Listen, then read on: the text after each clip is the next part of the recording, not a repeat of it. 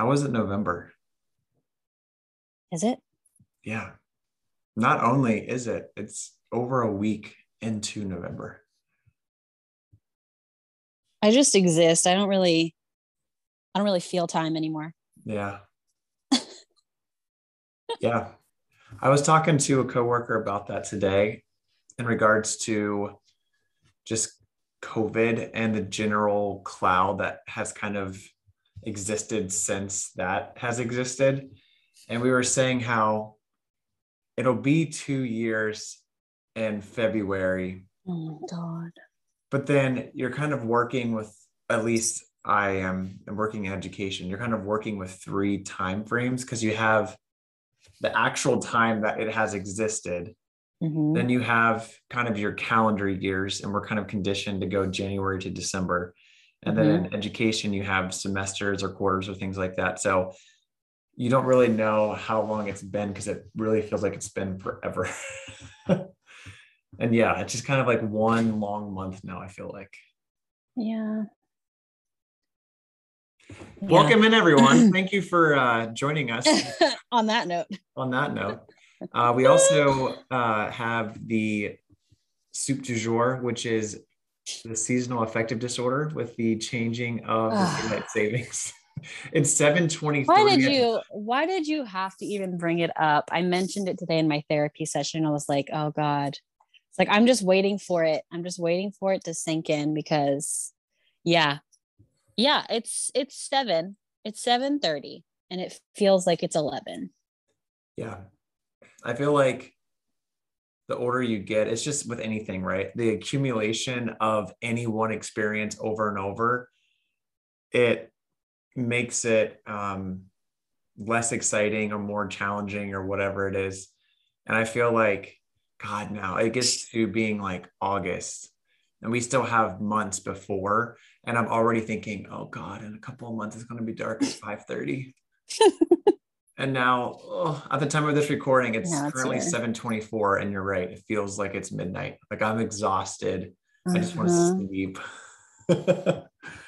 And we still have a month and a half before the shortest day. So before we start going in the other direction, yeah. Um, so props to you if you're still listening, because this is just a little rant session here. But Yeah, other than all of refer to that, the old episode for all of the sad, for all the yeah, SAD. yeah, for sure. But other than that, how are things going for you? Good. Um got a shower before we hopped on here, and as I mentioned, being freshly showered is probably the best feeling in the whole world, so I'm feeling pretty good. Yeah, I agree with that. Mm-hmm. That is Mm-hmm. something to celebrate right there. Yeah. Yeah. What about you? Good. I am almost on the other side of the busiest season of work. And to kind of put it in perspective, I meet with students, help them figure out what their schedule is. And you have to be 100% accurate. I'm basically like a kicker in football where you're just expected to be 100%, and anything short of that is terrible. And so a student will ask just one seemingly, casual question, but then it has all of these spider webbing effects where if I give one little nugget of misinformation in a first year, then by year 4, I could completely throw off their entire plan. And with that being said, in the past 4 weeks, I had 194 meetings and I sent 510 emails. I kept track of it this year. So, God, no pressure, right? yeah. Um, so I am slowly regaining consciousness and sanity, but it's good to be mostly on the other side of that because we still have a few stragglers, but there's an end in sight. So good. Good. I'm doing well. Good. That's good. That's good.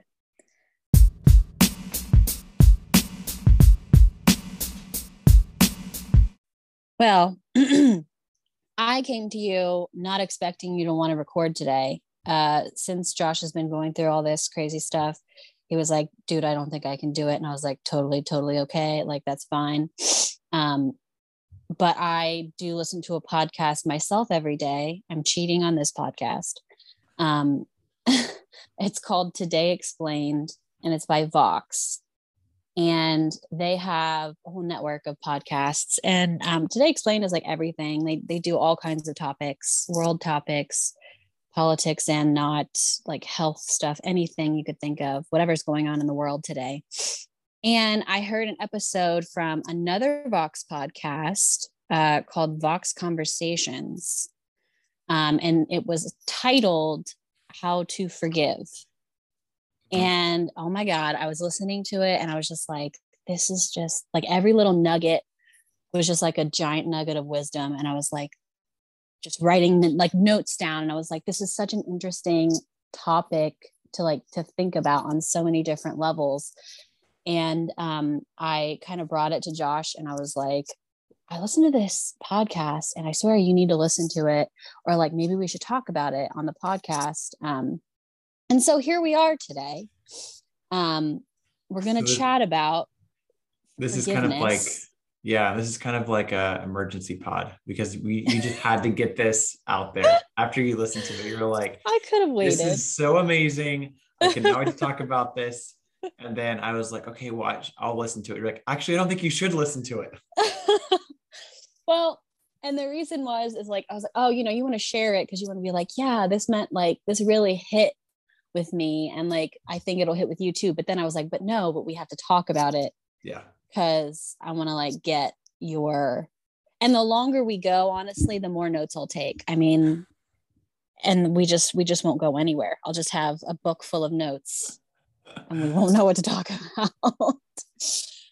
So again, this conversation was between, I don't know if I'm saying his name right, Sean Illing from Vox, and a writer for The Atlantic named Elizabeth Brunig. And she specifically, I think, focused on the topic of capital punishment, meaning like the death penalty. And from there, they move through a bunch of topics and they end up with cancel culture, which is something we go back and forth all the time about. And so I just really loved the evolution of this conversation. And I thought I could pose some of the questions that made me think to you, and we could just see where it goes. Yeah, I am ready to just float down this lazy river and just see where it takes us. I'm hopping in right now. Okay. And It's interesting because I say lazy river, but this is going to be the most complex river that I'll be floating down. Yeah, I mean, like, you think of the word forgiveness as an idea, and it doesn't like I feel like when I first hear that term, I'm like, yeah, okay, yeah, forgiveness. But like, it's one of those things that is such a spider web that when you really sit down and think about it,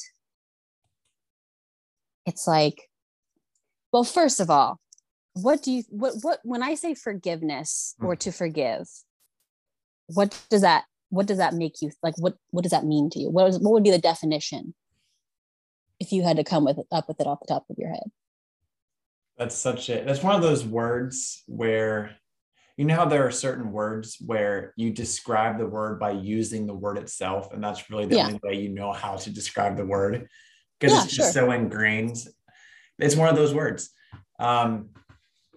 So forgiveness is, I would say it's an action of humbling yourself and also being selfless, because you're casting aside your own gains or your own perspective or emotion in place of like being with and for the person that you are forgiving, right? So basically, if I were to kind of say that shortly, I would just say that you're allowing yourself to just lose, I don't know, any gain you might have, or like reparations, or like them, whatever, getting what they deserve, or all of that. Yeah, there's definitely this stripping away of a lot of things on your Yeah. end, and you're kind of giving the other person what they don't even necessarily deserve, but Mm-hmm. you're giving them something in return. Right. And that kind of brings you to like, so who is forgiveness for? Is it for the person who was the offender, or is it for the person who was harmed? Yeah, that's a really good question. And I think, and it also depends on the person, right? Because some people are peacemakers. Like, I'm not a huge confrontation person. So Right.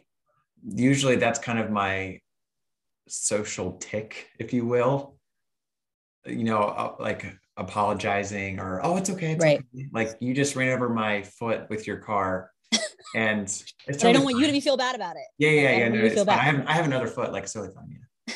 So I don't know. I think that it's supposed to be for,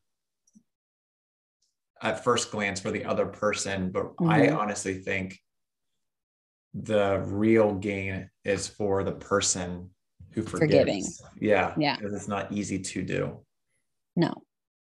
And I mean, why? Let's think like why. I mean, forgiveness, obviously, in the subject that Elizabeth Brunig was writing about, capital punishment, is like the most extreme version of forgiveness for someone, like you said, who probably doesn't deserve it. Mm-hmm. And you also have to add in the current climate of now, right? Because oh my God, yeah. with social media and with just the cesspool that is politics and everything being political, right now, the in vogue thing is being right and doubling down and not extending olive branches, but digging your feet deeper into the sand on your side and clearly stating your allegiance to a certain person, a certain party, a certain movement, whatever it may be. So forgiveness is not the cool thing to do necessarily right now. No, it's almost like when I first brought this to you, and like we kind of talked about it the other night, like we were talking about the case of Dylan Roof, which is something that Sean and Elizabeth discuss, where this guy goes into this Bible study at this church and sits through the whole Bible study and then kills people. A place where they're welcoming, where they didn't do anything wrong, and completely betrays them. And yet the families of the victims decide to forgive him publicly in the trial. Publicly. Yeah. And it's almost like something they talked about was like, it's like an act of like, oh my God, like that is just the most heroic, selfless, like, I guess, Christ-like thing someone can do. But at the same time, it like makes you feel kind of like, no, like how could, like, that's disgusting. How could you give him that after what he did? And that's like what begs the question is, that's not what forgiveness is. It doesn't matter if they deserve it or not. It's just a choice someone makes to say, you know what, you did this thing, you did it. Like you're not absolving them of guilt of the action of the thing that they did. You're not saying it's okay. You're just saying, I am at peace with where I'm at, and I don't feel the need to have your atonement or your reparations or anything. I forgive you. And I don't think a lot of us could do, I don't think the majority of us as a people, as a human race, have the ability to do that. With small things. Yeah. Why do you think that is? Well, because, we all have a tendency to be like, you hurt me. Yeah. Fix that. And sometimes you can't. I mean, a lot of times you can't. I mean, and especially with stuff like online today, I think people expect, and we'll get into this more later, but people expect this perfect, it like saying all the right things, apology to make some sort of, to make up for something, or to be held accountable in like the perfect way, to where this person has realized all of the things that they've done wrong and admitted to them, or made up for them in some specific way. And it's like, it's almost not possible to fully make up for any wrongdoing. And so who decides forgiveness? Who is allowed to give forgiveness? And if we're not forgiving, what are we doing? We're perpetually punishing, perpetually online. I mean, what is anything that's online? It's all perpetual. It's all forever. Even if it was posted 5 years ago, 10 years ago, it's perpetual. It never goes away. Yeah. That's why I think the act of forgiveness is more important, you could argue, for the person forgiving, because I think a lot of times forgiveness manifests through words. I forgive you, or that's okay. But it's not truly going to take root in that person's soul, psyche, whatever you view that vessel as. But it actually has to be an action, right? Because people who just say it as a social filler, or something to kind of nicety, a way to kind of cut the tension. Mm-hmm. But then you leave that argument and you're still fuming over it. Well, are you actually resentment forgiving? Yeah. Right. You have all this resentment built up. So I think they're two totally different things, that the words and the actual process of forgiveness. And I think that we as people, we are emotional, right? That is part of our makeup and some people have it more than others. They wear their emotions more than others, or whatever it may be. Then you throw in the current climate of everything, where everything is instantaneous, quick. Yep. Here's a dumpster fire. Okay, that's not even put out yet. Let's go to the next dumpster fire. Like whatever it is, everything is so quick. And then, like you said, there's really no follow up with anything. It's just all this stone throwing, and there isn't time or space to process and truly navigate the forgiveness. So I think that's where a lot of it is missing currently. So would you say the existence of the internet and social media has made us less forgiving as a people? Or do you think we're just already that way? We're hardwired to be that way, and it just kind of elevates it all? Yeah, I think humans are kind of hardwired to be selfish. So I think that's where a lot of this kind of stems from, is that you're looking out for yourself naturally. It's kind of a survival instinct from the caves to now. And that's always going to be kind of the basic instinct. But then you would hope the human aspect is then you can see past that. And then whatever comes from that is whatever, right? Like then you learn to forgive, or you learn to check your biases, or whatever it is. But then I do think that, yes, social media has made us less forgiving. I do. Yeah. Because it's created factions, and it's created platforms for power, everything, good and bad. Yeah. And that's what everything is I think everything has the capability to be good and bad simultaneously. But yeah, I think that certain movements or just general malaise or self-deprecation, or however you want to see it, that has I think that has kind of creeped up in just kind of societal discourse, so that way everyone's kind of numb and desensitized to a lot of stuff. Yeah.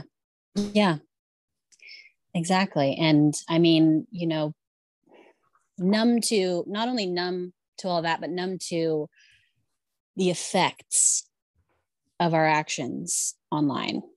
Mm-hmm.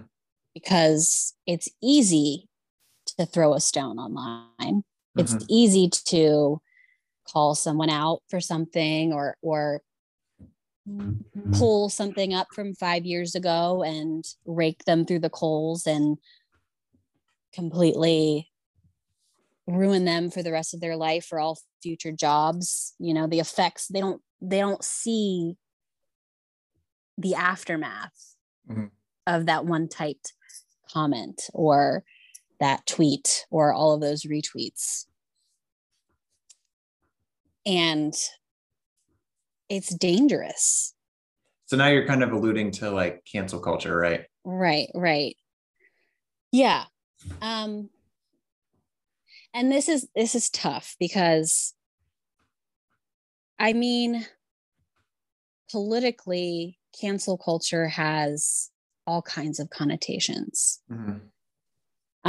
And I see it kind of hijacked in some areas as being overly woke, or, overcorrecting things that don't really matter. And, those are exaggerations to me.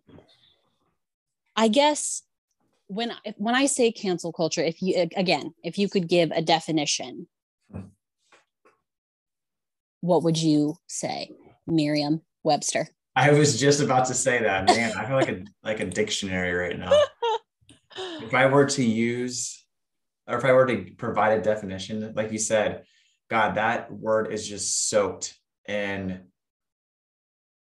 political weight, and there's a lot of labeling that it's kind of a buzzword now.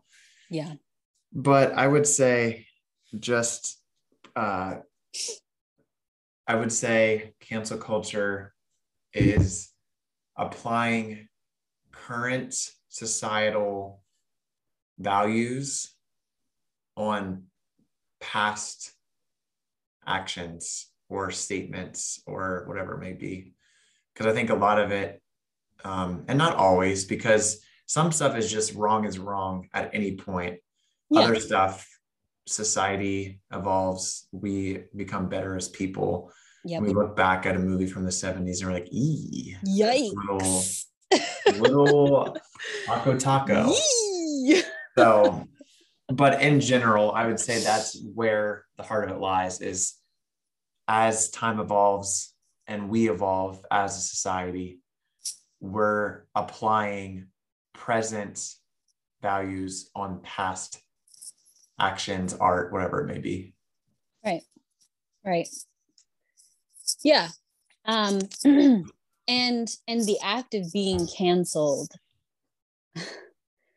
no matter what the motivation or the reason a person is being canceled, it literally can mean that it like they don't have any chance to go anywhere else. The goal, it seems, is to completely hinder that person from being able to do anything else. And I want to try to understand why it's gotten here, why people think the only solution is to just, like a phrase that Elizabeth used in the podcast was eliminate all the brutes. And I was like, I get the motivation behind thinking, especially for people who have dealt with oppression, because obviously, canceling has to do with something that's problematic, something that's one of the ists, racist, sexist, all of these things. And maybe, oppression has been systematic and ongoing for so long that people start to feel like there is no other way. The only way something is going to change is if we make it absolutely unacceptable. And I agree with that to some extent. I mean, I think that is a pro outcome of cancel culture as a whole. How it's implemented, not so much. I think it's important to make it like discourse, just normal discourse, that you can't say these things anymore. Like, these things they're hurtful, they're harmful. Like, we just shouldn't use this vernacular anymore. We shouldn't, but then at the same time, like you said, most of these things that cause people to get canceled are things from years ago. And 5 years is, I mean, especially like we have our 10-year high school reunion coming up. That's just insane to me. Like, 10 years always sounded like such a long stretch of time. Yeah. But it's really not that long ago. So it feels like I've mentioned, I'm going all over the place here, but I've mentioned to you, I've seen old statuses, because I don't even know if they call them statuses anymore on Facebook. I don't think people even do that anymore. Anyways, I saw like memories, right, of like years ago, of 5, 6, 7 years ago, things that I commented on pictures that I was like, what the actual fuck, Lauren? Like, what? Like, words that I used or like jokes that I made. And I'm just like, it really was a different time not that long ago. Yeah. And I think a lot of the perpetrators of cancel culture tend to be people who are younger, maybe, who don't get the full nuance of people can be good people and make mistakes 5 years ago and not be that person anymore. Yeah. And have learned and changed. Yeah. But since it's on the internet, it's forever. Yeah. And so where do we go? Yeah, I think you have to ask, and when we were talking offline the other day, you were saying, what's the end goal? Yeah. And I think that's so important to ask and to think about. There is legitimacy and validity in calling out bullshit. Yeah, shitty stuff, Yeah. Right? Yeah. There is power in that, and there is importance in that. But what is the ultimate goal? Is it to stamp out and get rid of the negativity, the oppression, the pushing down of people?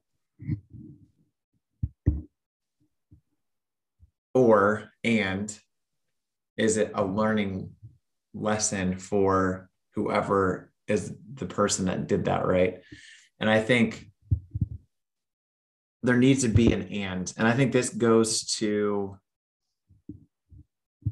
what we were saying about how everything is a shouting match. Mm-hmm. Everything is absolute, and there's no ands anymore. It's or. So either you're this or you're that, or you're pro this. And if you're pro this, you have to check every single box, and you're not allowed to have any disagreements with that. Deviate. Yeah. When we're human and there's a lot of gray area and everything, mm-hmm. And I think a lot of emphasis is put on the ending of someone's career or the immediate outrage at a person. And there's no room. Not even a person though. I don't think people like see that person as a person. I feel like it's just a screen name. Yeah, I could see that. But then like whoever, let's say it's a celebrity, right? Yeah. Yeah. So that person, like you said, a name that you recognize or whatever, and then that person is called out for their BS, and typically rightfully so, right? Yeah, right. In current times. And once that's happened, I think where it gets to a point where I then start to pull away from the cause is there's no room at that point to say, okay, pause, let's hit the pause button. Person who has been called out for this, what are your thoughts on this? Yeah. What has happened from when you said this, did this, posted this to where you currently are? Are you willing to change your viewpoints on something? Do you see where this could be really could have gotten you problematic here? Yeah. Yeah. Like, do you see how this is problematic? Or do you not see this as problematic? Because in that case, maybe there is no path forward. Yeah. And maybe there are plenty of people who don't see issues with past stuff. But for the people that really do see issues with whatever it is, why can't we give them the ability to learn and grow and better themselves? Because like you said, they probably are not the person that said whatever now. Yeah.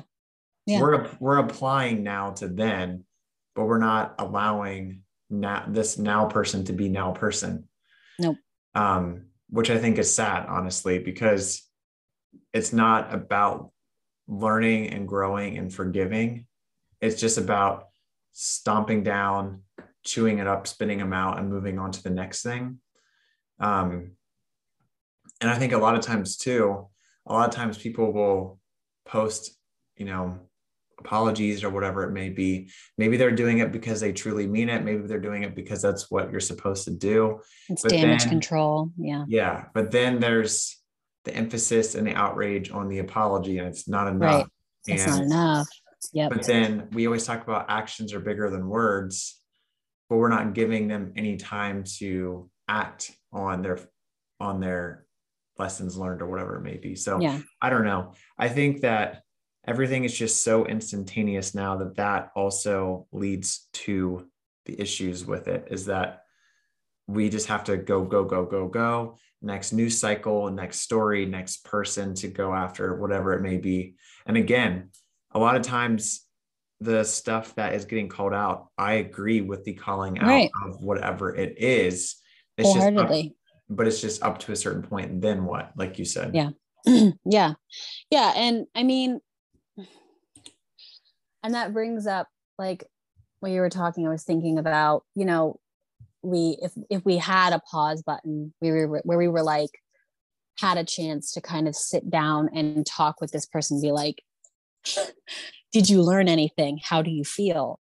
Or whatever. Then what if it comes to a point where the person continues that behavior? That's problematic. Because a lot of people's issue with cancel culture tends to be that it's kind of like censorship a lot, where, okay, so you have someone who has differing opinions, differing views, differing morals than you, so they aren't allowed to exist whatsoever.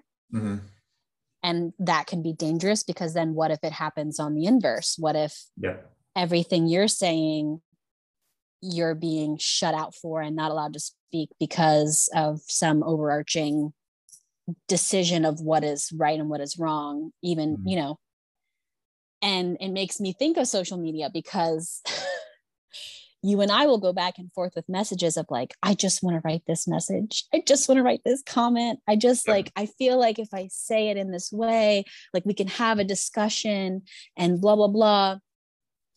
And it comes to the point where we decide, is that possible? Is it worth it?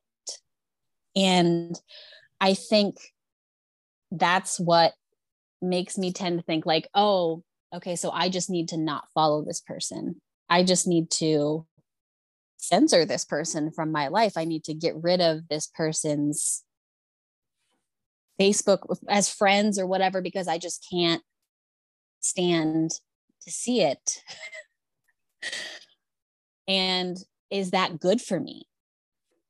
If I am just letting myself see one side of everything and never considering another side and sheltering myself from, differing opinions and stuff like that.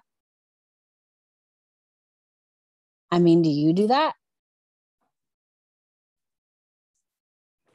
I think we've talked about this before, where I think social media is basically like everyone that you've ever met all yelling at the same time. Yeah. Imagine walking into a bar and however many Facebook friends you have, that many people are all talking just to the world at the same time. And think about how overwhelming that is. That's exactly what's happening to you just in reading form. You're not audibly hearing it, but you're taking it in, and your emotions and your thought processes and whatever it is, if it's something that pisses you off or whatever, there's just too many things happening at once. And I think that is the issue with social media, is you're just bombarded with happy, sad, annoying, frustrating, overwhelming all at once. And you just keep scrolling through it and taking too much information. But I think there has to be a healthy balance of what you are intaking. And I definitely have evolved with this, because before I felt like I had to take on every single thing that was. Yep. I have to save this person. Yes. Yes. I felt that way fully. And I'm getting to a point now where I'm picking my battles. Yeah. And I'm realizing I can only do so much, and that's okay. Right. And I just have to do what I can within my control. And you're not going to be able to save me. You're forgiving yourself. That's right. For not being able to save people, quote unquote. Mm-hmm. Well, I guess that brings me to, unless you have more to wrap it up,